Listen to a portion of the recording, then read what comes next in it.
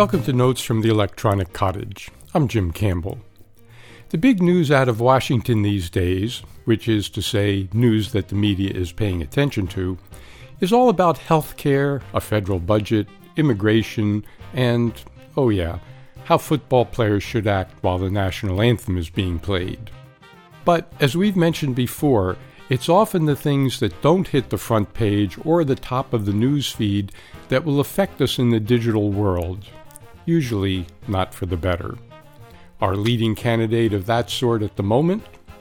It's the renewal of Section 702 of the Foreign Intelligence Surveillance Act of 1978, Amendments Act of 2008. That's a real mouthful, and unfortunately, it's us Americans who'll be the ones choking on it. We've mentioned Section 702, as it's known, on previous programs.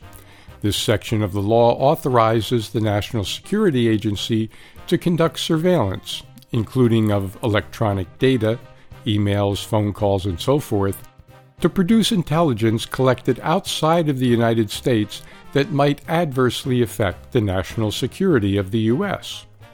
Sounds about right. After all, the key word here is foreign. In fact, one part of the Act specifically says that, quote, an acquisition authorized may not intentionally acquire any communication as to which the sender and all intended recipients are known at the time of the acquisition to be located in the United States. End quote.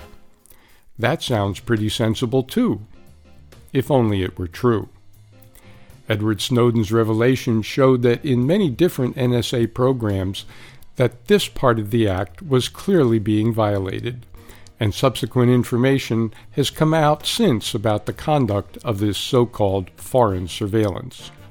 In fact, it turns out that even the judges on the secret court that's supposed to approve the surveillance activities have often not been told about the, to put the term politely, interpretations of the law that the NSA has often used to justify violating what is a pretty plain English statement in the law concerning the collection of electronic information of Americans located in the U.S. who are suspected of nothing at all.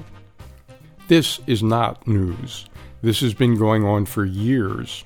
And for years, Congresspeople, who are supposedly overseeing the work of the agencies funded by us U.S. taxpayers, have been asking about this provision of the law and have been, again, to put it politely, stonewalled by the NSA and the intelligence community. What is news is that the provisions of this act have to be renewed by the end of 2017 or they'll expire. Civil liberties groups and quite a few Congresspeople see this as an opportunity to modify Section 702 so that the personal electronic information of Americans located in the U.S. is not collected and stored and made available to other government agencies on what seems like a fairly routine basis.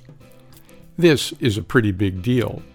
But even though the deadline for renewal of the Act is coming up, there's little public awareness of the Act and how it's being used to, again, putting it politely, spy on the communications of Americans who are suspected of no threat to national security whatsoever.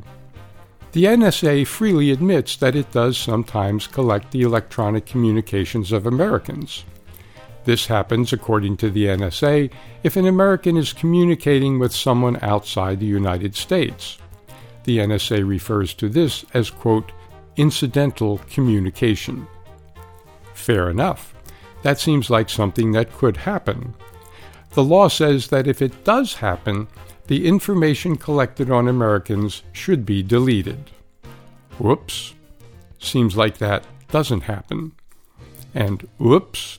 It also seems like the NSA allows other agencies like the CIA and the FBI to paw through that information, which is also not authorized by the law. All right.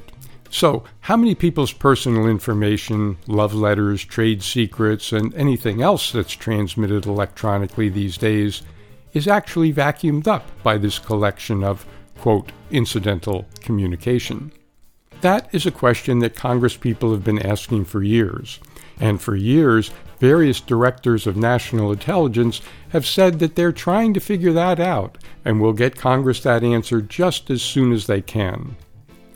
Congress has never gotten an answer to that question, despite asking it in hearings and sending written requests over and over for at least 7 years. This stonewalling has led some observers to think that the number might be beyond, quote, incidental, and might possibly even involve collecting data in which both senders and receivers are in the United States. Against this backdrop, Senator Ron Wyden in June of 2017 asked Dan Coats, now the Director of National Intelligence, the following question. Quote, "Can the government use FISA Act Section 702 to collect communications it knows are entirely domestic?" End quote. Mr. Coats replied, quote, "Not to my knowledge, it would be against the law." End quote. Very clear and very reassuring. Until the next day. That's when the director's office put out a, quote, clarifying statement that basically said Coats was answering a question that was different from the one that Senator Wyden had actually asked. There commenced a flurry of back-and-forth correspondence in which Wyden asked for an answer to the question that he actually did ask. Ultimately, what Coats wound up saying is, quote, "After consulting with the relevant intelligence agencies, I concluded that releasing the information you're asking to be made public would cause serious damage to national security." End quote. In other words, whether the National Security Agency is actually operating according to the law that authorizes it to act is classified information. If that answer is accepted and stands, it essentially means that we, the people, through our elected representatives, have no way of knowing whether laws that are passed in our name are actually being observed. That, as philosophers often say, does not seem right. And since the law that we're talking about apparently can be used to vacuum up our personal and business electronic voice and data communications without our knowledge or consent, this certainly has an effect not only on our digital world, but on our lives in general. Even in the midst of the blather coming out of Washington about budgets and healthcare and immigration, all important topics, it's worth following the progress of the renewal of this Section 702 law. A bill has already been introduced to not only renew the law as it stands, but to make that renewal permanent.